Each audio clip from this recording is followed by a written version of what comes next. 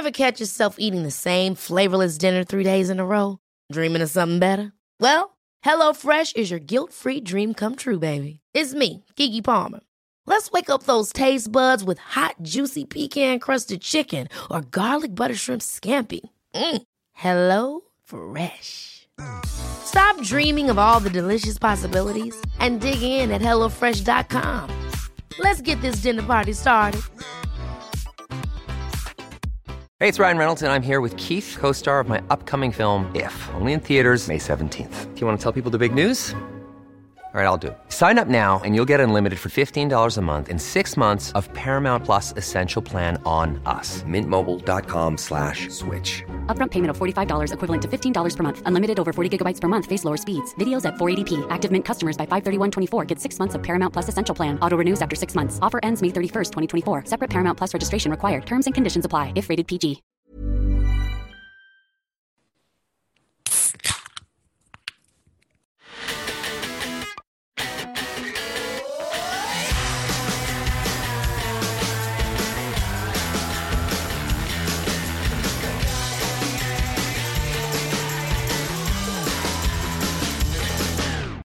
Hello, everyone, and welcome back to the Beer Ladies podcast. My name is Tandy, and I am playing host today, and I'm joined by my great friend Christina. But we have two very special guests with us on this episode. We are talking to Emma and Jono from Crew Brew Company down in Limerick, which we had the pleasure of visiting.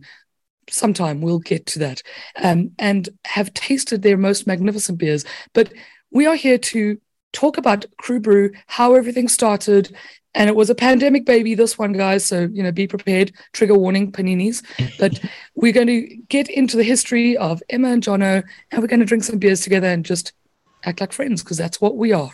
So, just a very quick reminder to everybody listening or watching out there, we are on YouTube if you prefer to watch, and we are on all the podcatchers if you prefer to listen. We are at Beer Ladies Pod everywhere. That's what you need to know. And there are link trees in our Instagram and our Twitter accounts that will take you to our merch shop and to the Buy Me a Coffee platform where you can buy us a beer if you so choose.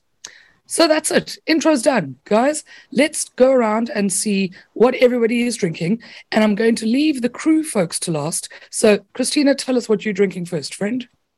I am drinking this beer from Lochgill. It's the Cutback New England IPA.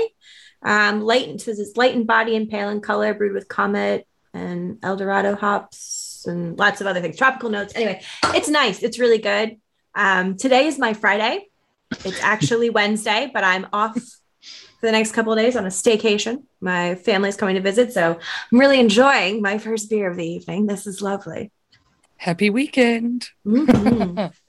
All right, so I'm going to just go in because we want to save the cruise for last. Failing not being able to get a crew beer, which we'll talk a little bit about. I have got Brew Brewery, and this one I had to laugh at the name. It's called the Blurry Furry.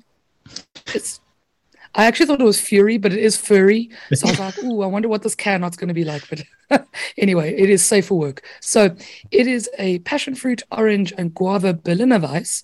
And I chose this beer because we sat and had Berliner Weisses at Crew when we were in Limerick recently enough. And what was really cool was being able to pick your flavor. So because I couldn't get those, I got this one. And yeah, it's tasty. It's very low in alcohol, as Berliner Weisses are, and it's very punchy. So cheers to that. All right. Jono, do you want to tell us what you're drinking? I am drinking Don't Tell Michael. Oh, I should do the can as well. I'm bad at this product placement stuff. Holding up my Kinniger glass instead of our can. Don't Tell Michael is a dry hopped German Weiss beer. Weiss beer yeast, traditional Weiss beer, and then dry hop with Mandarina Bavaria. So like that big banana-y clovey, but also like a lot of kind of orangey hop character. And it is pretty opaque looking. That sounds really interesting. I don't think I've ever heard of a dry hopped Weiss before.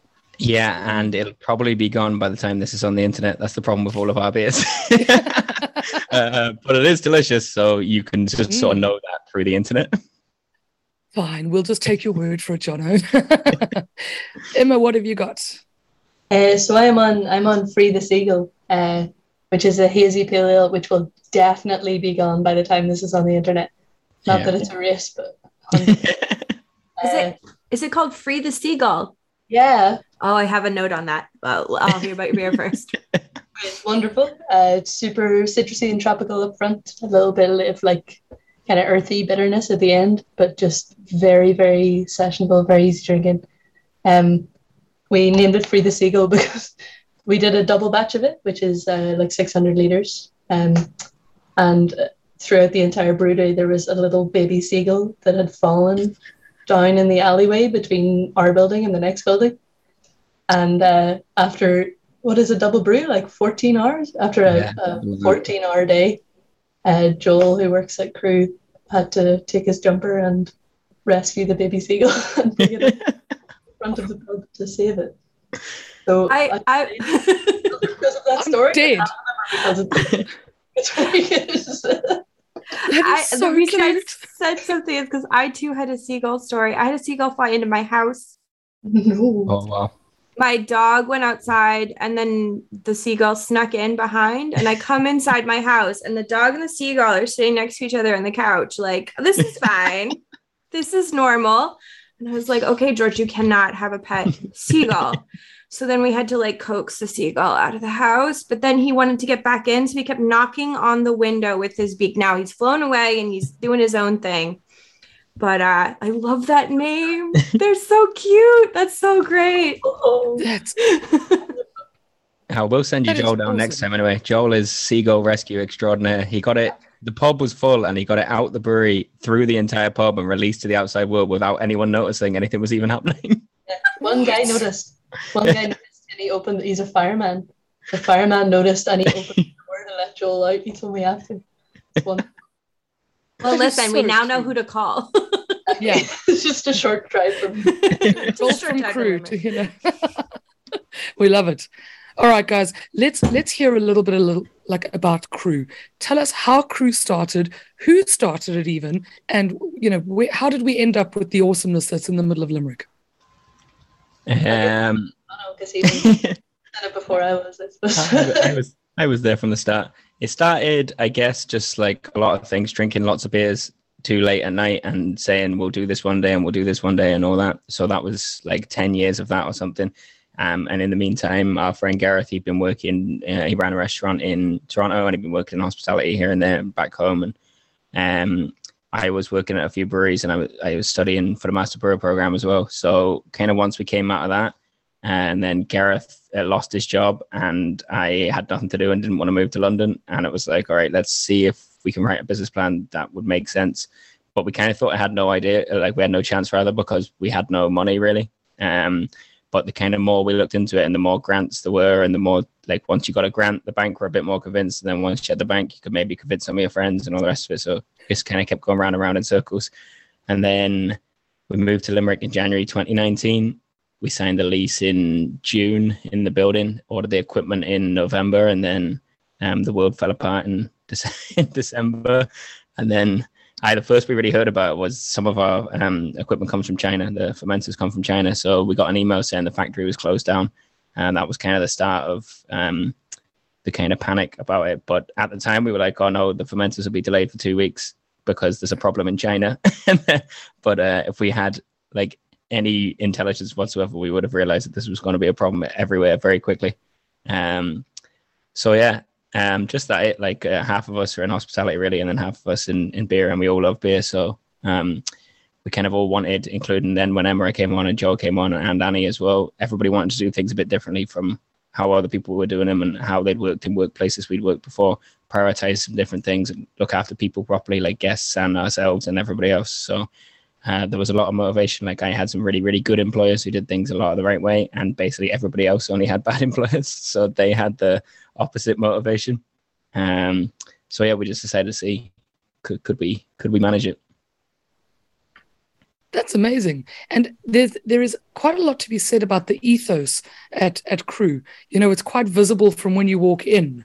No racism, no sexism, basically no dickheads allowed. Yeah. And it's just And I mean, I know that you sort of pride yourselves, it's even on your website, but it's, you pride yourselves about being a living wage employer, and you bring sustainability into the business wherever possible. So there's quite a lot going, you're not just a brewery, you've got all these other kind of social goals, I guess. Yeah, I mean, I think for all of us, we would find the work a little too dull if it was just like if I was a one-man beer factory and Emma was pouring pints and that and like creating graphics, but not for anything that was achieving anything that meant anything to her. I think everybody would have been bored of it by now. So it's kind of those other bits that keep you motivated. Yeah. Yeah, I noticed that you do a lot of amazing work with charities. How do you choose the charities that you work with? Yeah, that one depends. A lot of the time it's like if we're running specific events, like we did Drag Bingo recently, and the host we got in, we allowed them to choose the charity, and like whenever it was our birthday, we all sat down and talked about what was important to us and what was like local, and we would get to like really contribute to. We did like a staff series as well, where like each member of the team is going to get to brew their own beer, essentially, with Jono shouting at us if we're putting the hose in it.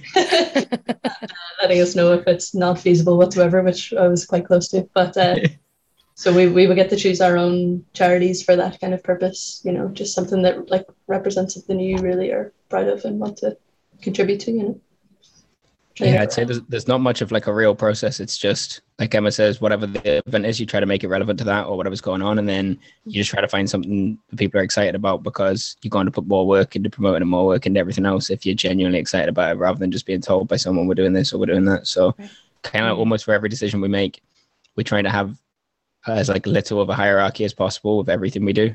Now that needs to be balanced with the fact that some people are part-time and obviously can't have the burden of all the work that comes with the whole place, especially if like they're not being paid for that. So it's kind of like balancing that, but while also saying, look, whatever it is you're into, you can run with that project. Like if you're excited about this charity or this kind of beer or this type of event or whatever, like that's your responsibility now. Go with it, and we'll see afterwards how we got on. Mm-hmm. I mean, it's amazing, firstly, that you guys actually managed to sort of open, close, sort of do crowlers. There was a whole lot of sort of pandemic activities going on, and there was almost hopeful spurts where we thought, okay, it's going to be over, you guys can officially open. But that was quite a rough journey, if I remember it. We were open 11 days the first time, and then closed again and then it was crowlers a lot of months later, and then closed for another 5 months. But I think the biggest takeaway from that is that if you ask for help, people will help you out. Like people were buying merch from us who had never been in the building, who just thought it was a good idea for Limerick. And then like some friends of ours, actually the crowler machine, we were renting it, but a friend of mine messaged me saying, look, if a load of my old friends get together and put some money together, would that help us out instead of having to pay the rental fee and all the rest of it?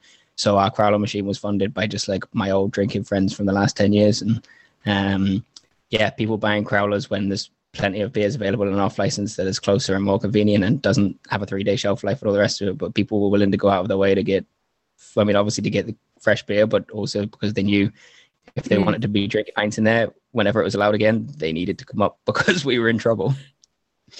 I love it. It's so community funded and community based and community driven. It's a really wonderful way to have a brewery. And I think it's quite reminiscent of the way that breweries and taverns and businesses used to operate almost in the old days, where it really was about small, local, just serving those around you, and that's it. But here's 100%. The question, what, if any, are your plans to become more national? Do you have plans, or are you firmly trying to stay exactly where you are? I think everyone wants to get bigger. It would allow everyone, we're talking about doing the work you're passionate about. And the reality is that like, that's not always the day-to-day work you're doing because there's lots of other bits involved. But I think everybody wants to get bigger because it's an opportunity to provide more employment, to get more people involved, more heads, more viewpoints for everything. The problem is like, money really is the problem. So if anybody listening has millions of euro to give us, no, it's also like the stress of it all, right? Like we already went through this once. Now we're kind of on top of payments and all the rest of it. And it's, do you want to go and borrow another load of money from the bank? And could you even convince them? But I think like, I don't know. I think brewers listening will think I'm mad, but I miss operating a canning line and all that. Those are the bits I really enjoyed fixing, more things to fix. And everybody would like to be doing just more. Yeah. Mm-hmm. Yeah, I think there's something to said for now, just to enjoy the fact that it's completely exclusive to one room, essentially. Like you can only get this beer in one room in the entire world, kind of thing. So that's kind of a beautiful thing for now. Like I'm partly thinking of expansion, and I'm partly thinking of let's just enjoy this moment while we have it. Yeah. Where every single person who's drinking one of the crew beers has been in this room and has chatted to us and has had the full experience. Like instead of just buying it off a shelf and thinking it's a nice beer, they sat down and chatted to us and realized, like, oh yeah, these people are actually really crazy about this thing. You know, it's kind of nice to get to inflict that on people. I think that's probably our most exciting challenge, like particularly for Emma, because like communications and graphics are always going to be so much of a responsibility. Is that how do you give someone the same experience they got when they came and they ordered a beer, and I was finished work exhausted next to them, and Emma was buying the bar, telling them all about it and getting them excited about Limerick and beer and everything else. Like, how do you get that across on a shelf when you're not talking to someone and you only have a 440ml can worth of space to convey your values and the excitement and everything else? So that's why I'm enjoying it so much now. Just it's easier to tell people. I'll put a wee voice note on every can. That's actually not bad. That's not a bad idea. There we go. Solving the world's problems on the Beer Ladies podcast. Yeah. So Emma, you could put a QR code to a video. Actually, that'd be cool. You can. But I did want to touch on you talked about having like this sense of community, and I was just wondering how you sort of continue that through the brewery from the process of selling the beer and being the consumer. And I know like Tandy touched on this when we walked in, when we were visiting. I really liked that you had, the no racist, no sexist, no fascist, those kind of signs. And also that you had like free sanitary products in the bathrooms. Like these kind of things are really important as a consumer, which makes you feel like you really are, stepping into somewhere that's a safe place to be. And I was just wondering, like, what else do you do to kind of make sure that you're a part of your community and creating that sort of safe space? Yeah, I think like providing a safe space was kind of top of our priority list, I would say. Like myself and John have talked about this quite a few times. It's probably maybe not the only place in Ireland, but it definitely is top of the list for me for women who have come in and sat and had a pint by themselves. I think that's like a really rare thing. Like I would see that every now and then in Canada, and I love doing that. I love going for a solo pint, but so often it turns out to be more of a nightmare than an enjoyable, relaxing experience or whatever. But like we would get like maybe just one or two women a night just coming in and sitting and having a pint and reading their book and then heading on or something. And I think that's been the biggest reflection for me anyway, of how we've just actually made a place where people aren't worried. They know we have their back. Like anytime there's been anything that's made anyone uncomfortable, we've sorted it out quietly, and those people have come back and known it's not going to be a problem again because we handle the problems, and then it's space for everyone. I think with all the inclusivity stuff, you think about like a hierarchy essentially, where you start with who are the people in Limerick or who might visit Limerick or whatever, who might be around the space, who are going to be the least traditionally comfortable in pubs. And if you can do everything you can to make it as clear as possible, they're welcome and make them feel as comfortable as possible, automatically everyone else as you go up the thing is, right? So like I'm an example of someone who's very much at the top. I like there's Irish pubs. Very rarely would I feel not able to walk in or not comfortable or not welcomed or whatever. So you can't go out and aim the space at me because you'd be doing nothing. You'd just be opening the doors going, well, I don't see the problem. That's fine. Like I'm totally fine drinking in places like this. So it's about being in constant communication with everyone, and then also listening to as many people as you can, but trying to think of specifically who are people we need to be as included as possible, who have traditionally been left out of both the pub experience and of the craft beer experience. And if you start from there, you don't need to think about everyone else because you're like, no one's being left out by your work doing that. Now, you do sometimes get some angry, insecure people who feel like they're being left out by that. But like my favorite example is the sign you mentioned there. We have the no sexist, no racist, no fascist sign. And very occasionally someone will complain to me about it, and I always ask them which part of it upset them, and they never have an answer. We want to know why you're not allowed. yeah. Oh, just the whole thing. I'm like, no, tell me which part, which of the words upset you.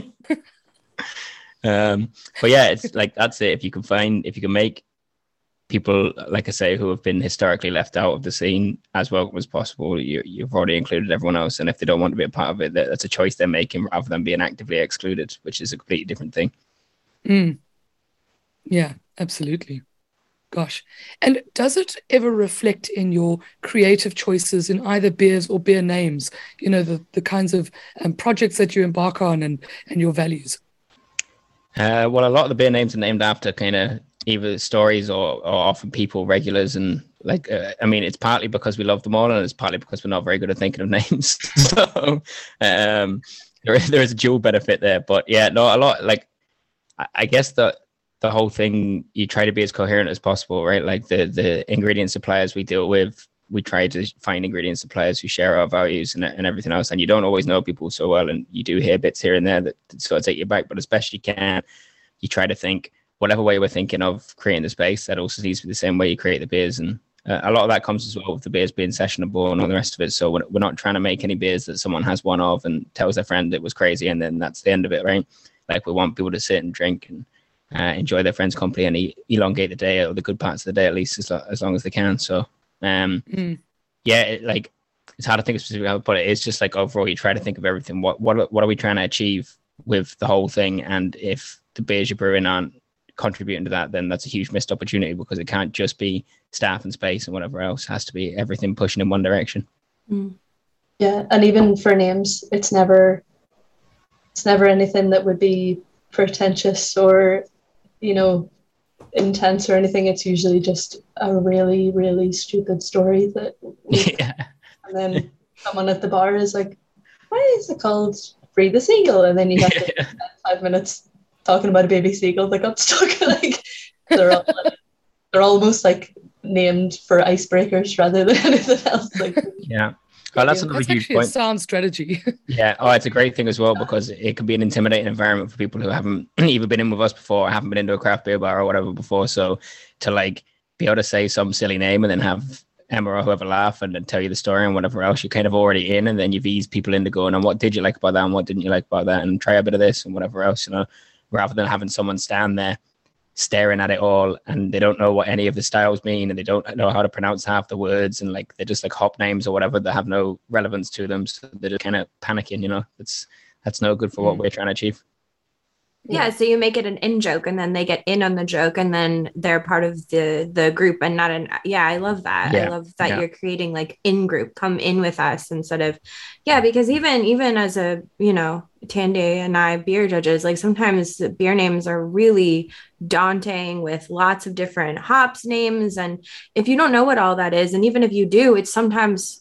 Okay, but what does that translate to here? And what does that mean? And sometimes a silly name, I like the ideas of silly names and stories. I think that just, you know, brings people into the community, like we were saying. How many times it's also a big part community? of like taking the beer and people's safety and people's enjoyment as seriously as we possibly can. Our entire lives are around creating high quality beer and achieving that in the space, and then taking absolutely nothing else seriously at all ever. That's kind of...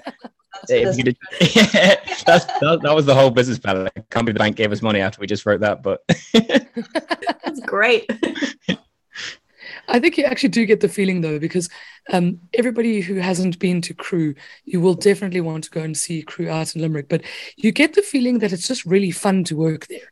I mean, it's fun to drink there, it's fun to just be there, but it just looks so fun to work there. It's so cool. I would recommend. Although I wouldn't to anyone who might get hired. But no, I would recommend. I think it's good.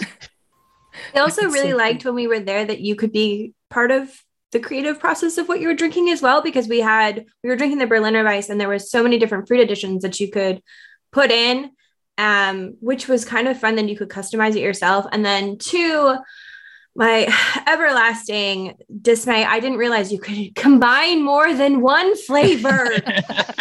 To be fair, you weren't meant to. That was I just was chatting, and then I was like, strawberry kiwi though.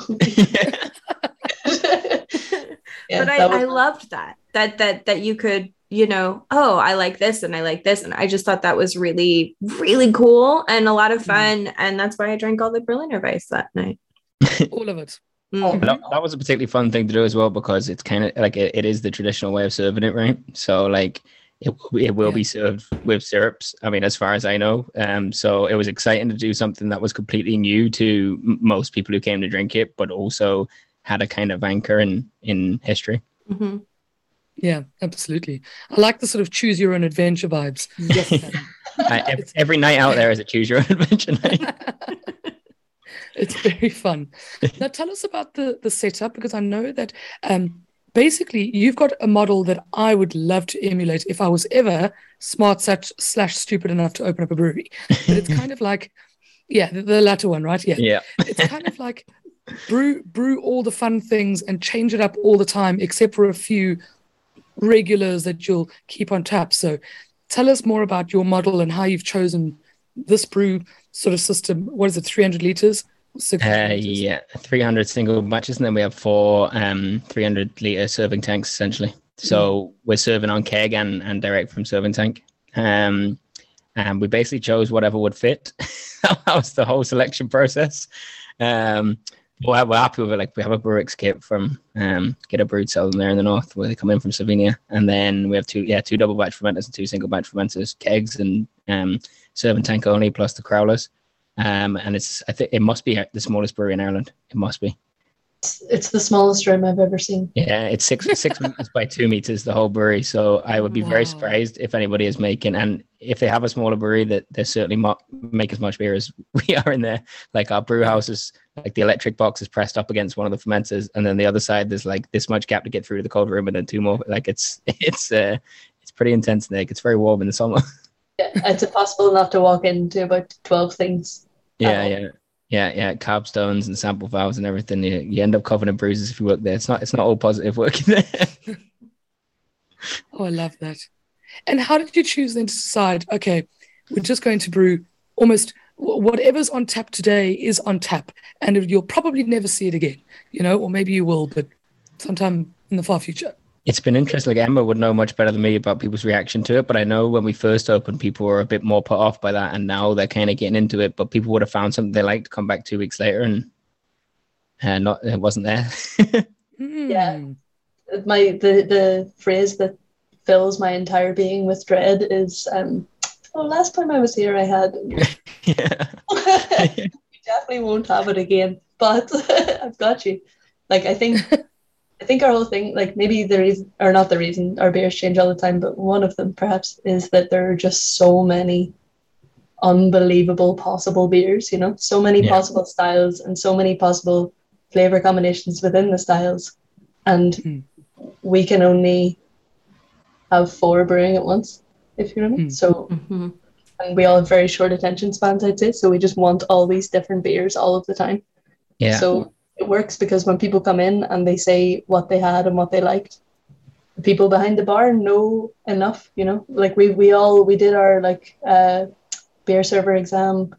We've studied beer styles, and we've tried every single beer Crew's ever made. So anytime anyone says they like this thing, we'll be like, oh, okay, I've got 3 things for you to try, and then I'll be able to pick out what parts of that you liked, and then we'll go on a little beer journey here, and I'll bring you through all these different styles, It's quite nice. You can take someone who comes in and they ask for a Heineken, and you give them a Pilsner, and then they come in again, and you're like, oh, do you want to try this all again? They're drinking bourbon barrel-aged stout from Raskin, So you can just keep building it up and keep getting people to try things and finding out what their style is and stuff. I think it's quite nice. Yeah, 100%. If anybody, including yourself, was considering doing it this way, you need really switched on and really engaged by stuff, because it's an isolating experience to come back after the 3 weeks and not find the thing you liked. But it's not an isolating experience at all if you have people who are engaged and are happy to get you excited and find something else. But if you're just looking up and going, oh no, now I have to guess again, and am I going to like the next one I guess? It's a terrible experience for people. So yeah, it only works in that way. I was just looking there on Untappd to check. We're at 46 beers now. Wow. I know 47 or 48 are in fermenter at the moment, and I know 52 is going to be a B-52's reference. That's my only plan for that. That's so fun. But yeah, that like I say, like Emma says, we just want to get through as many things as possible, and we have 4 fermenters. Like the idea of locking 3 of the fermenters up into a flagship and kind of every 2 weeks getting to try something new is a nightmare. And like we're still developing process. Like every good brewery should always be developing process, but we're only 48 beers, whatever it is, a year, and nearly coming up on 2 years, but half the time we were closed. So like we're very, very much still at a stage where we're still trialing loads and loads of new process steps and new ingredients and new everything. So that's the other great thing about the pub is that we get instant feedback, like both positive and negative, but people will tell you when you release something new. So and it's like incredibly rewarding, obviously, for me to finish work and have people say, can you brew this again? Or I missed this the milk stout, whatever, can you bring that back? It's like, all right, this is nice. This I could go for this. That is nice. I like it because on the one hand, you're right in that you want to learn all the different techniques and ingredients, and you want to figure out your processes and figure out what works well in your system and what doesn't. But it's just so nice to have novelty as a brewer as well. Yeah. You know, I always I admire the macro breweries and the guys who do all of these very consistent same styles over and over again, because there is a certain art in that. A whole lot of it. Yeah. Oh, it's mad. But it would drain my soul, I think, to go through that sort of repetition. For me, anyway, it would have to be kind of a lot of variation and then maybe 1 or 2 flagships, because otherwise my attention wouldn't be there. Like I would love to have the second brewery and be producing, like, say, some of the flagships over and over again, because you do get the joy of going, okay, we're brewing it on Monday and Tuesday. So Tuesday we'll change this slight process step, and we'll actually be able to do triangle tests, preference triangle tests, whatever, side by sides. We'll be able to get really, really good information on one specific brand. But at the same time, we wouldn't want to be doing only that. So, like, really, it would be amazing if we do manage to expand and we can kind of do both sides. So the brew team would get to have a load of fun down on Thomas Street there. And then in the meantime, you're able to really, really dial in the flagships too. Yeah, even like from a consumer perspective, it's lovely to be able to go to the same place and have all these different wonderful experiences every time, you know. Yeah. You're not, we're going to Crew again and we're going to have beer A again and we're going to have the same evening we had last week and we're going to do all this, you know. Like there's still a bit of variety even in the same place, you know, which is quite nice. Yeah.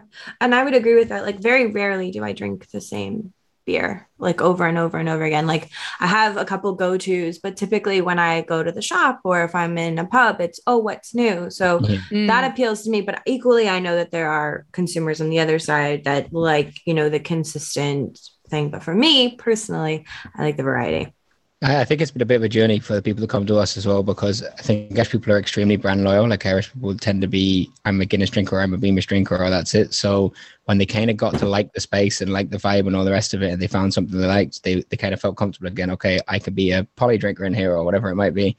And then they quickly discover they can't be. But everyone's like was a bit perturbed, I think, and now everyone's excited to come back in and say, like sometimes people give me grief if there's no new beers for a whole week. Like there's no new beer this week. That's like, all right, you wait till next week. There'll be something.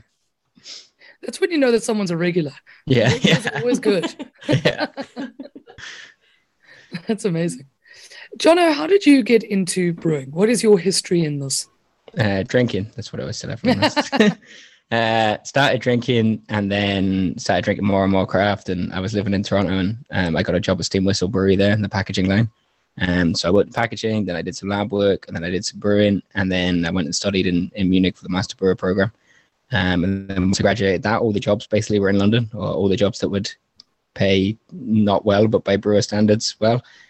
So instead, I took a terrible paying job doing our own thing, which seemed more fun than moving to London. Like I was away for so long, and I wanted to come back, and I wanted to be in Ireland, to be close to my family and all the rest of it. So, kind of done everything pretty much. Like I say, from tour guides to packaging to just about everything you can do in a brewery. Squeegeed a lot of floors. That's that's really the main task in every brewery. The world's best. Yeah, I have very good. I was supposed to get a squeegee tattoo last week, but it fell through. But we wouldn't later day. That's amazing. And Emma, tell us about your history. How did you get into the beer scene, so to speak? I wasn't hugely beery. I started in cocktails, to be honest. And then I went on. I was living in Belfast at the time, and then I went on holiday to Toronto. I got like a little 2-week holiday, half price flights, and then I skipped my flight home and stayed for like 2.5 years, like almost 2 years. Visa switched over and got a job in a restaurant, and it was wonderful. One of my managers in the first restaurant I worked in had his Prud'homme course, and he was certified to teach as well. So he was kind of teaching me while I was working in this first restaurant. And then that same restaurant group opened a craft beer bar, and I was bar managing that. And then I worked at another cocktail bar, and then I worked at another bigger craft beer bar. And everywhere I went, I was drinking craft beer. I was doing little brewery crawls all around Toronto. I was trying to do everything. I was living with Jono at the time, so all we talked about was beer. It's impossible to overstate like how much that period radicalized us into believing in beer as a like delicious drink and as a force for good and as a force for crack and all the rest of it, visiting all these places. And you just got a sense that that's an environment you wanted to be in all the time. Yeah, just all the greatest, kindest people, most passionate about what they were doing. Everybody, like if you came in and you said you're interested in working in beer, they would just pour themselves a pint and sit down with you and chat to you for a couple of hours. Like they were just, everybody was so wonderful. Which is why Ireland needs more tap rooms. Exactly. People need more onboarding and more access to see what the industry is like. Yes. Yeah, it's infectious. Like it's a beautiful place to work. Like lovely people doing lovely things. I couldn't recommend it more. We really do need more tap rooms, and we don't have a lot of them. We also don't have a lot of crowler machines. So I mean, you guys are pioneering in a lot of ways, which is I can see really why we don't have many, because the process is a complete nightmare. The licensing process is such a disaster. So that's what needs to change, really. But I think they're supposed to be doing a review of that, but I think it'll be a struggle because pub owners have a lot of sway and a lot of money. So I think we're going to struggle to end the kind of current pay for a license system. And without that ending, people who don't even come from money or whatever else are going to struggle. Like we were able to secure loans for the pub license, but only because we were a brewery. So like the craft beer bar side wouldn't have done it itself. It's only because we were doing manufacturing as well.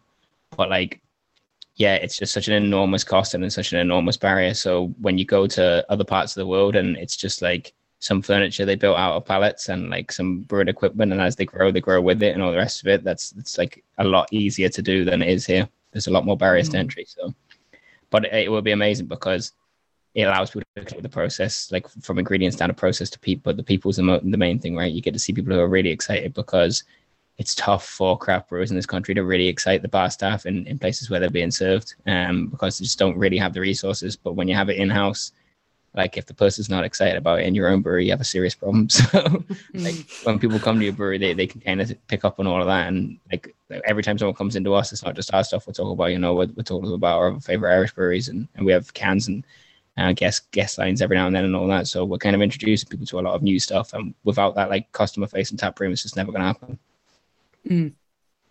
I noticed that as well, that you do have guest taps every now and then, or I don't know how regularly, but I think that's very inclusive of you as well, because it's one thing to want to introduce people to your own beer, but it's I feel like it's a nice thing to do, to introduce people to your neighbor's beer and some I don't know, friend in beer's friends, and I think we're just like for me and Emma at least, and probably for everyone else, like we are also just fans of like a lot of Irish craft beer and craft beer. We're fans of a ton of Toronto breweries, but like I have my Rascals hat on and I'm drinking from my Kinniger glass, and like I just like I like nice.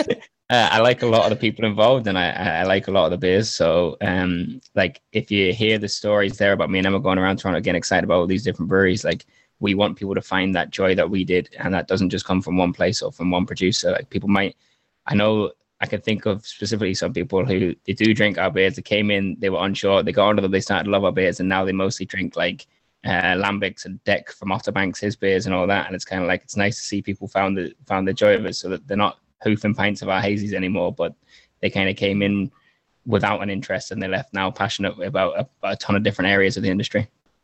Yeah. It's nice, like we know we make very nice beer, but we also know a lot of other people make very nice beer, and it's nice to be able to support them as well. like that's another thing that just fascinated me about this industry, is just how supportive it was, instead of like making everything a direct competition, you know. Yeah. Like if there's another brewery in your city, it's not, doesn't mean you're going to go head to head. It means more people in the city are going to get into craft beer. Like it's a supportive community network instead of just scrapping each other. Like, so it's quite and there's so many people came before us, right? Like we haven't been open that long, and we know specifically in Limerick, Treaty City's production and their presence in the city and pubs has really helped us, because they introduced a lot of people to craft beer who never would have had it before. But also just like even just around the country, right? Like people will have had some Kinnaga cans, or they will have had this and that. So when we opened, you weren't starting from a brand new concept. Like it wasn't a whole new world to them, these beers. So for all that they've benefited from us, and Ireland's a particularly hard place, as you know, to get taps and to get into pubs and all the rest of it. So we have nobody telling us what to put on and what to do. So, and like some of it comes about naturally. Like you just talk to someone. I'll be talking to a brewer and they'll tell me about a new beer that they've got coming out. They're really excited about it. And as soon as I hear that, like Joel does the orders, I text him and say, yeah, your man from Rascals is really excited about this release coming out. We should try and get some of that. And that's marvelous. And it does go along with the sort of rising tides floats all boats, you know, kind of mentality, I guess, which is all the nice wonderful way to live. Yes. Again, we try to find breweries to share our values and sell as much of their beer as possible, right? Like I do love the beer industry, and Emma's absolutely right in everything she says, but there are problems also in the beer industry. So like you need to be careful sometimes, because it can be easy to say everyone's really nice and everyone's really great, and we're selling all these beers from all these other people, and then you find out a little while later that they're not quite who you hope they might be, and it can be a little disappointing. But people we sell, the people we work closely with, they're all friends of ours now since we opened. So it's really exciting to be able to sell their beer. Yeah, just like every industry, there are dickheads, and you know, the awesome humans that make up the rest of the population.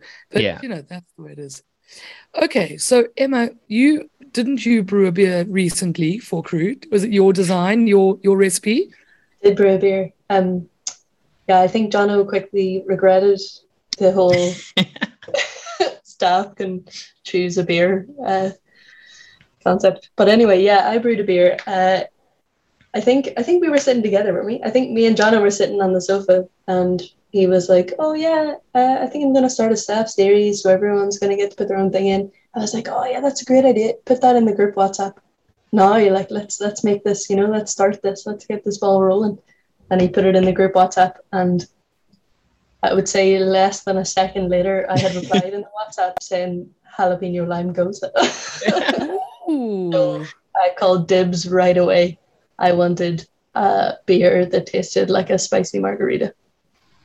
I love that. This amazing. Why am I not closer to Limerick? Because I love spicy beer. It's my favorite thing.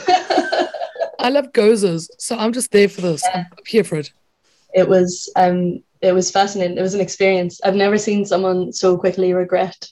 Oh, it was a nightmare. I thought people were going to be like, "We'll do a Dunkel Weiss," and I'm like, "That's grand. Yeah, we could do that." But I didn't expect anyone to say jalapeno at any stage in the process. Yeah, it turns out it's a little bit of a nightmare. It sounds glorious. I mean, it was, but it was delicious. It was a very elaborate process that I wouldn't be eager to go through too many times in the week, but it was quite special in the end. It turns what made it so challenging? Jalapenos don't taste like jalapenos was the first problem, right? Like fresh jalapenos is not what people associate with that taste. It's like jalapenos in brine, essentially. It's what you associate with jalapeno, but obviously the acidity of that is a nightmare. Yeah, Emma wanted as well, like that kind of like the fresh pepper character from it. So it was all about how do you get as much of that into the beer as possible without extracting all the things you don't want in vegetables, which is like the majority of the vegetable. So we actually at Street Food Done Good, who are a food truck up the road from us, we kind of enlisted their help.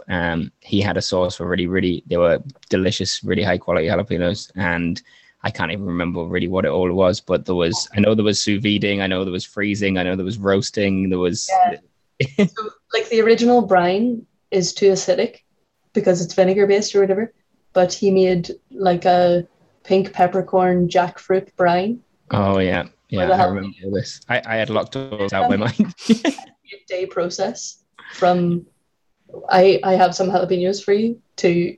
These are now able to go in your beer after a fierce amount of effort. Like there was flash freezing and sous vide, and then there were an obscene number of processes. And really, like people keep saying it's my beer. I said the words jalapeno lime and I helped carry things, but Alex from Street Food Done Good, a visionary, Jono made it actually happen. Like it was very, very, very much a team effort, and it was beautiful. It was really fun though, because you're talking to, like, Alex is an amazing chef, and you're talking to him about flavors, and you're kind of learning a lot about all sorts. Because I was trying to explain to him that fermentation's, it's quite an aggressive process, so you're going to strip out a lot of whatever character, because we were wanting to whirlpool it rather than having anything go into the fermenter.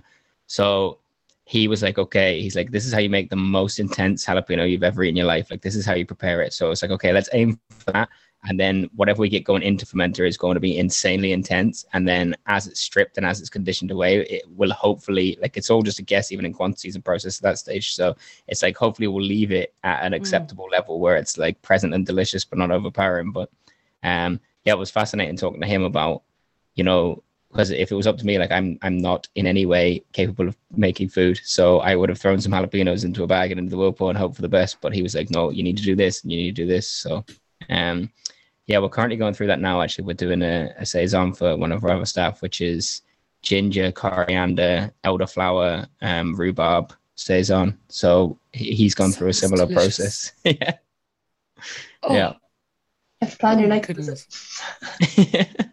Well, I think, Tandy, we're going to have to go on another road trip. Yep, another road trip down to Limerick. Yep, I think we got to have to happen. This is definitely going to happen. So, Emma, was that your favorite beer in the whole world since it went through so much effort? It holds a place in my heart that I don't think any beer will ever take. My favorite beer tends to be the one that I'm currently drinking. Fair. You know, I like that. Yeah, mindfulness and beer. But I would say that's always going to have like it's a permanent place in my heart. Like that beer that was even like on the day it was released, I was so excited. And then as soon as I poured the first one, I was like, oh, everybody's going to hit this. that like massive fear because my name was associated to it and all, you know. And then I realized that must be how you feel every time we release a beer, Jonna. So then I was like, oh, it's probably these have all gone well so far. People drank so much of it. We thought it'd be like a novelty for people, but people would sit there just drinking them all night. Like people were really, it was great. You would have one and then move on to your IPAs. But it disappeared. Like, there was a group of people and they drank 54 of them or something across 2 days. Yeah. Like they were in Limerick for the weekend and that's where they spent their time.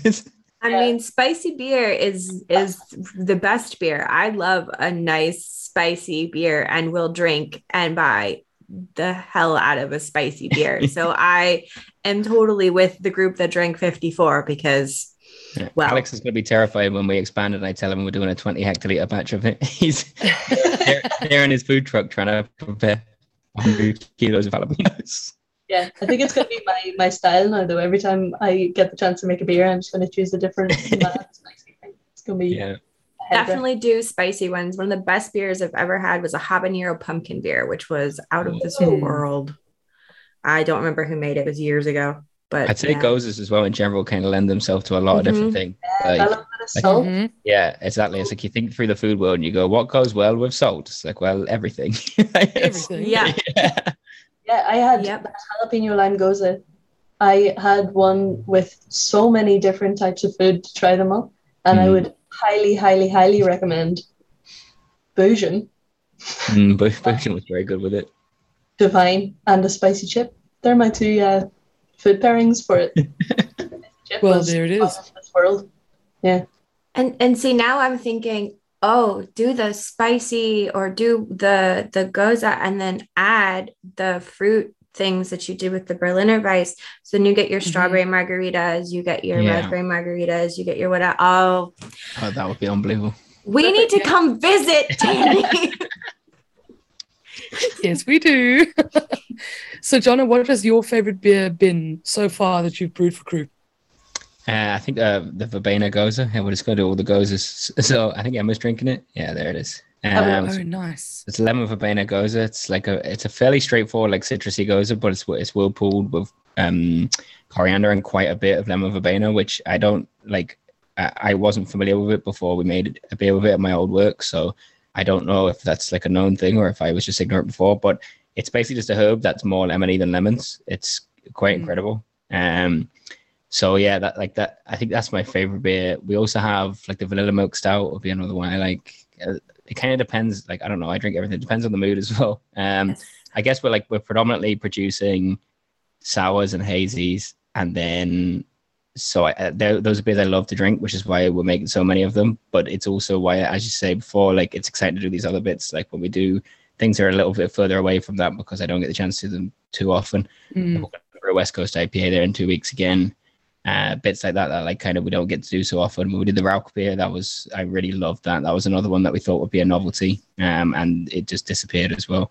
So I think that would be another one for October. We'll do that again, and yeah, basically everything. I've never met a beer I don't like. It also just sounds like everybody else just likes whatever you produce as well. But I mean, could you give us a sense of what are the trends? You know, what do people really like in terms of styles or flavors, or what are people not liking at the moment? So I think it was surprising to me that I know it shouldn't be because the haze stuff's everywhere, but I think because so many of our drinkers, they're not keeping up with the trends of craft beer. They're not following a million breweries on Instagram and all the rest of it. Like largely it's like people who like our place and who like some of the treaty state beers and are willing to try bits, but they're not like hardcore craft beer fans. Like they're not on Untapped, put it that way. So I was surprised to see how much like reflection there was in the kind of the trends in our place as there was kind of in the rest of the world. But I think just like the hazes, they're just so easy to drink and they're so easy to drink multiple of, and they're like challenging enough that they're very far away from Heineken, but they're not so challenging that like it's a struggle to finish one and you don't want any more, right? So we're seeing a lot of that. I'd say like, I don't know, again, I think Emma would probably know better than me. Like I take cues from them. We do it like an end of night email every night. And it's like, are people asking for this or are people asking for that? But Emma would have a lot more contact with the drinkers than me. Yeah. I mean, yeah, it is funny. As you said, it's almost hard to narrow it down because every time we release a beer, it just seems to go unbelievably well. It's gone. Yeah. There are a lot of times when like everyone who comes in is like, oh, but you remember that vanilla milk stout? And you're like, oh yeah, like we're gonna get that brewing again now. And then somebody will go, that brown ale was unbelievable. And oh yeah, what about that IPA? And, like, yeah. And then you're so, no, I actually have a list of 20 beers that we need to rebrew. We only have 4 fermenters, so no, but I think it's a hugely privileged position as well that people like. We can now, when we produce the Rauch beer, even then, but if we didn't now, like people trust us, right? So they don't need to have heard of the style before or even to think it sounds very nice to be like, okay, but I always like the beers in there. I'll give it a try.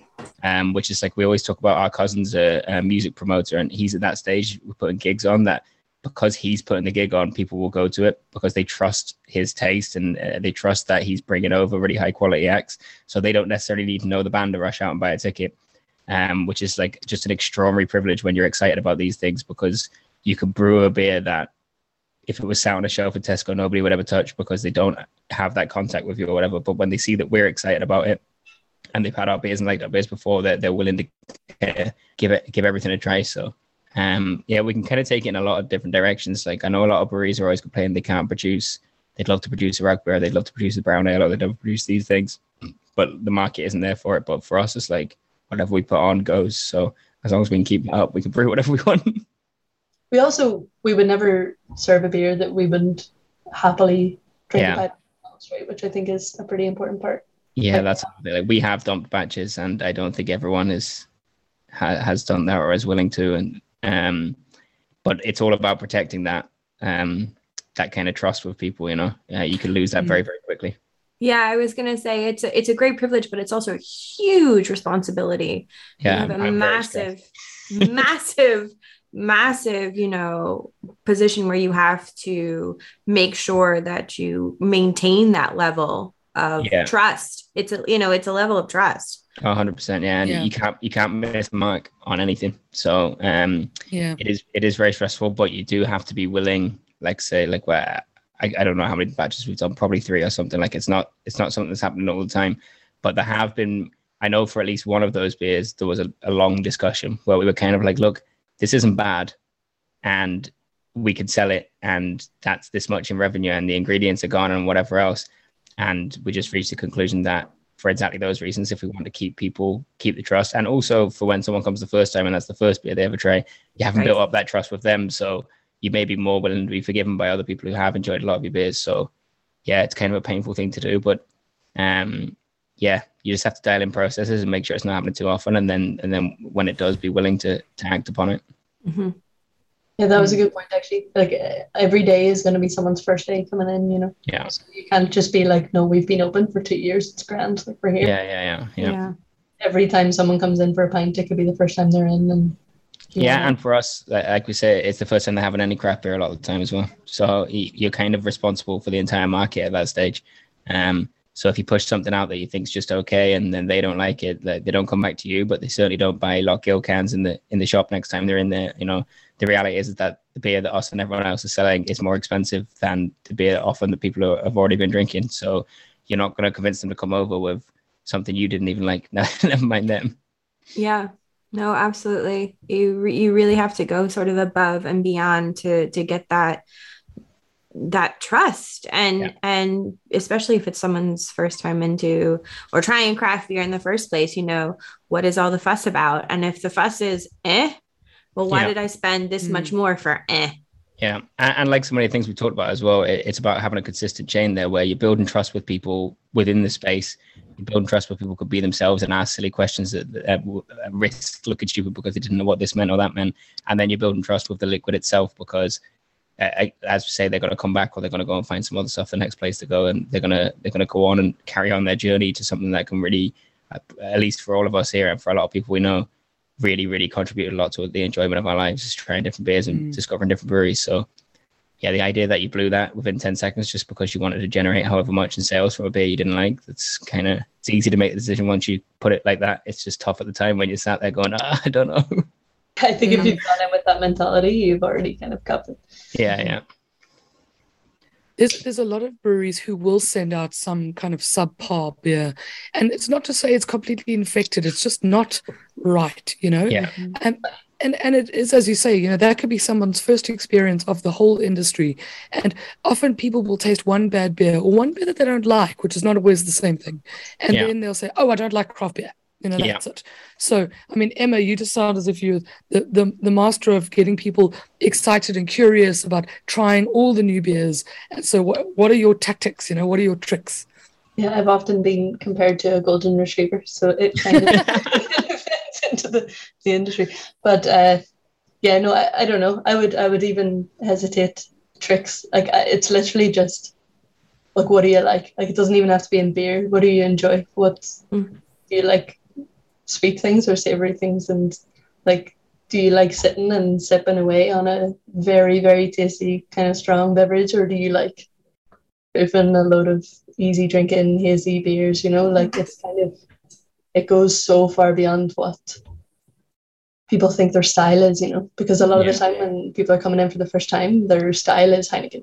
Yeah. Yep. The other big thing I think You also that like one of the things that I would observe is the samples, right? Like someone comes in and they look for Heineken and they'll get a pint of we have the Larkins Pilsner.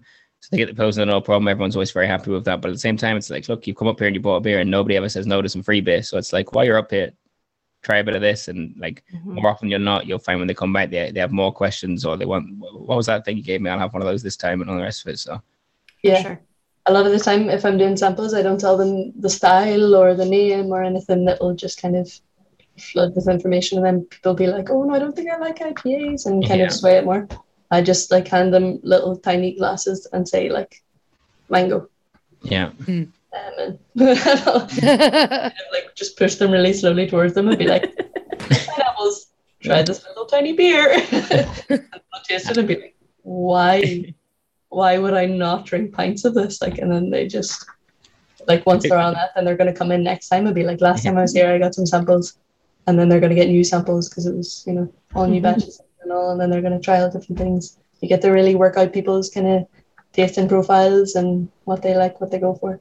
And then even then, like if they come in and say, oh, you gave me this one that tasted like pineapples and did it all, but we don't have any of those on draft. Like as John said earlier, we have so many unbelievable cans in the fridge, so we can be like, oh, Whiplash made this beer and then it's lovely and it has a similar profile and I think it's a good next step for you and all this stuff, you know. So people just love because it feels like a personal experience as well, you know.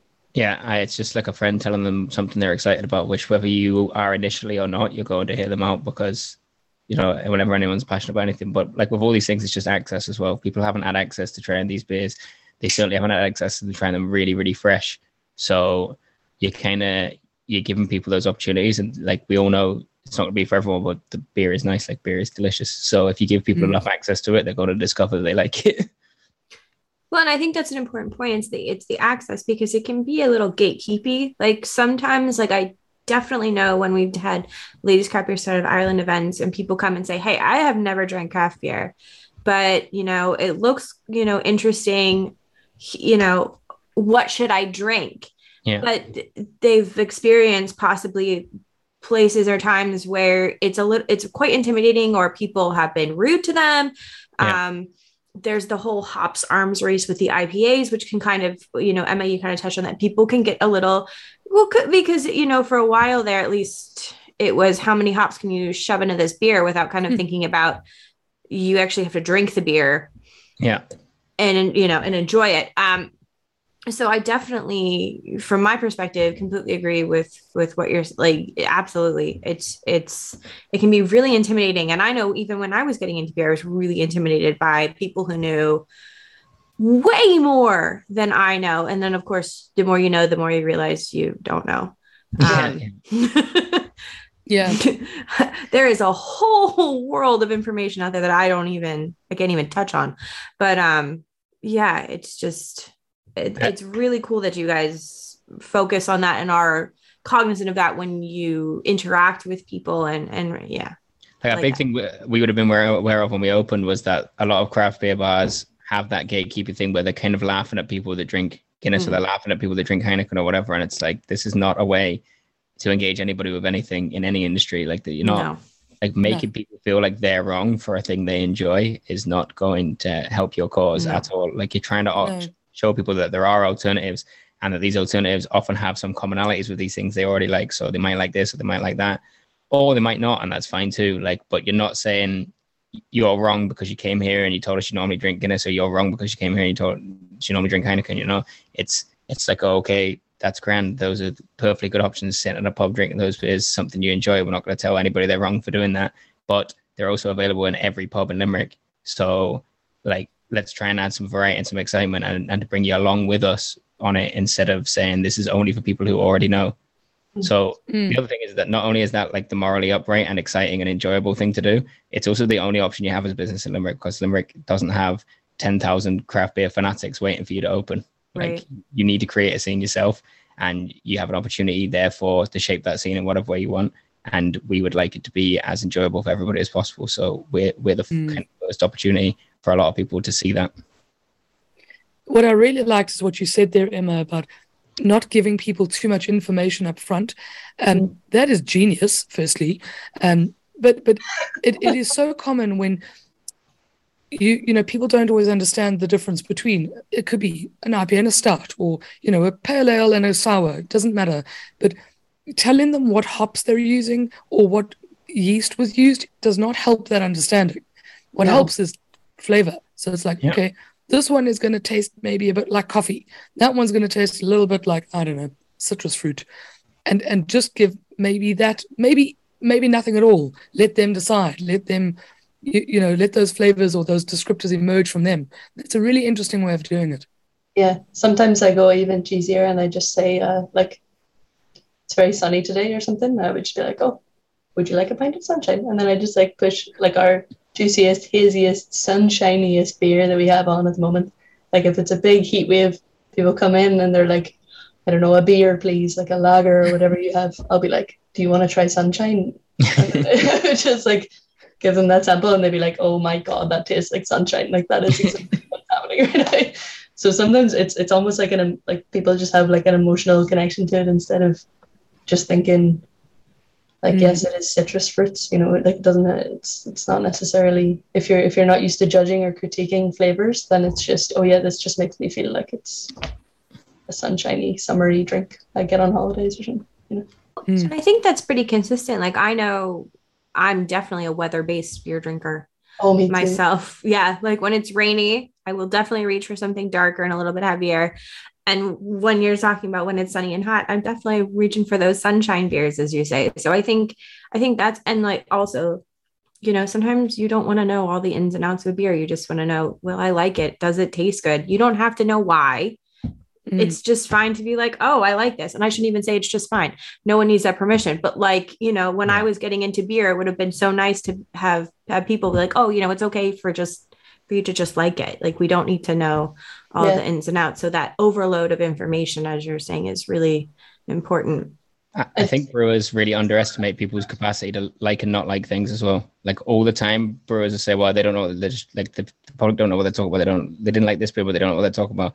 Well, they may not be able to pick out a specific element they didn't like about it or explain to you what they didn't like, but people know what they like and what they don't like. Same with food and with drink. And if people are mostly not liking your beers, it's probably that they're not that nice and not that people just aren't getting whatever genius thing you did that you think everybody else should better pick up on. Yeah. Like I think the main thing is just allowing access for people to ask questions if they want to. And if they don't, if they just want to be like, give me a pint and I'll probably enjoy it, then grand. Like it doesn't need to be a thing that they go home and all read about, and they don't need to get into beer as we are. If they just want to. There's an element of education by stealth there as well, right? Where like there's little bits and they're learning, like there's people coming in who aren't asking millions of questions, but they are coming in, they go, oh, there's a new pale ale, I like those, I like the pale ales, or there's a new hazy, I like the hazies, whatever. And they've never sat down and had a conversation with you about what that means or what the parameters of that are. They're just kind of getting tricked into getting excited and learning about it via pints. And like, even if you know a lot about it, you might not want to know all about what you're specifically drinking. Like 9 times out of 10, when I go into a bar to have a beer, I don't need all that info. I just want to know, okay, what style is it? And then we're off. Yeah. And that's it. And then other times I want to know all the ins and outs. So, there's that too. It's It's lovely that you cater for everybody and bring everybody along the journey with you. I think that's absolutely amazing. So guys, we're going to start wrapping up, but tell us now where everybody can find you. So I can tell everybody listening at home that you've got to find Crew at definitely Instagram. So that's at Crew Brew Co on Instagram. And your website is crewbrewing.ie. Where else can people find you? How should they get in contact? Where should they visit you? 35 Thomas Street. Yeah, by far the best way to experience any of it is to come to Limerick, which is a great base city in general as well for anyone who's considering a trip. It's not just us, there's a lot of really cool places to go. But yeah, Twitter as well, Crew Brew Co at Twitter. But the Twitter is really just sort of my Twitter account where when I'm working on my own all day, I just tweet odd things. So yeah, if you want actual information, I'd say the website or Instagram might be smarter. That's good. If it helps, I laugh at your tweets whenever they come out. They really do make me laugh. They're super random. I do love it. Okay, so everybody come drink pints anyway. Oh yes, that's the main thing. Go drink pints. Go drink pints down in Limerick. You guys need to meet the crew at Crew Brew. It's an absolutely phenomenal place and well and truly a gem. Like a real gem. And Christina, you and I need to go back. So yeah, that's happening. That's just it. Yeah, that is definitely happening. Instagram takeover when the beer ladies come down. Oh, nice. Ooh. Oh, okay. Planning trips as we speak. All right. Everybody listening at home, thank you so much for joining us. And Emma and Jono, thank you so much for taking the time to come onto our wee podcast and chatting to us about your wonderful, wonderful brewery and tap room. It's been an absolute pleasure to chat to you. Mm-hmm. Thank you so much. Thank you for having me. And thank you, Christina, friend. Everybody at home, check us out on the socials. We're at Beer Ladies Pod everywhere, and all of the links to buying us a beer or buying some merch are all there on our socials in our bios. So with that, we'll see you all next week, same time, same place. potentially new guests. Bye. Bye.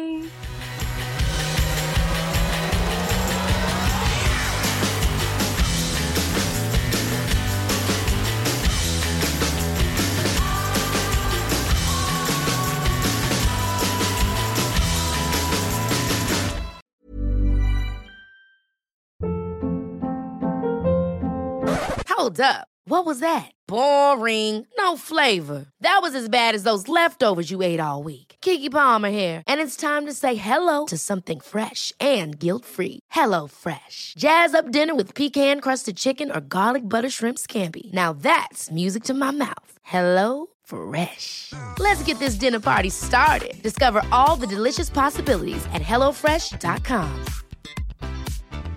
Planning for your next trip? Elevate your travel style with Quince. Quince has all the jet-setting essentials you'll want for your next getaway, like European linen, premium luggage options, buttery soft Italian leather bags, and so much more. And is all priced at 50 to 80% less than similar brands. Plus, Quince only works with factories that use safe and ethical manufacturing practices. Pack your bags with high-quality essentials you'll be wearing for vacations to come with Quince. Go to quince.com/pack for free shipping and 365-day returns. Hi, I'm Daniel, founder of Pretty Litter. Cats and cat owners deserve better than any old-fashioned litter. That's why I teamed up with scientists and veterinarians to create Pretty Litter. Its innovative crystal formula has superior odor control and weighs up to 80% less than clay litter. Pretty Litter even monitors health by changing colors to help detect early signs of potential illness. It's the world's smartest kitty litter. Go to prettylitter.com and use code ACAST for 20% off your first order and a free cat toy. Terms and conditions apply. See site for details.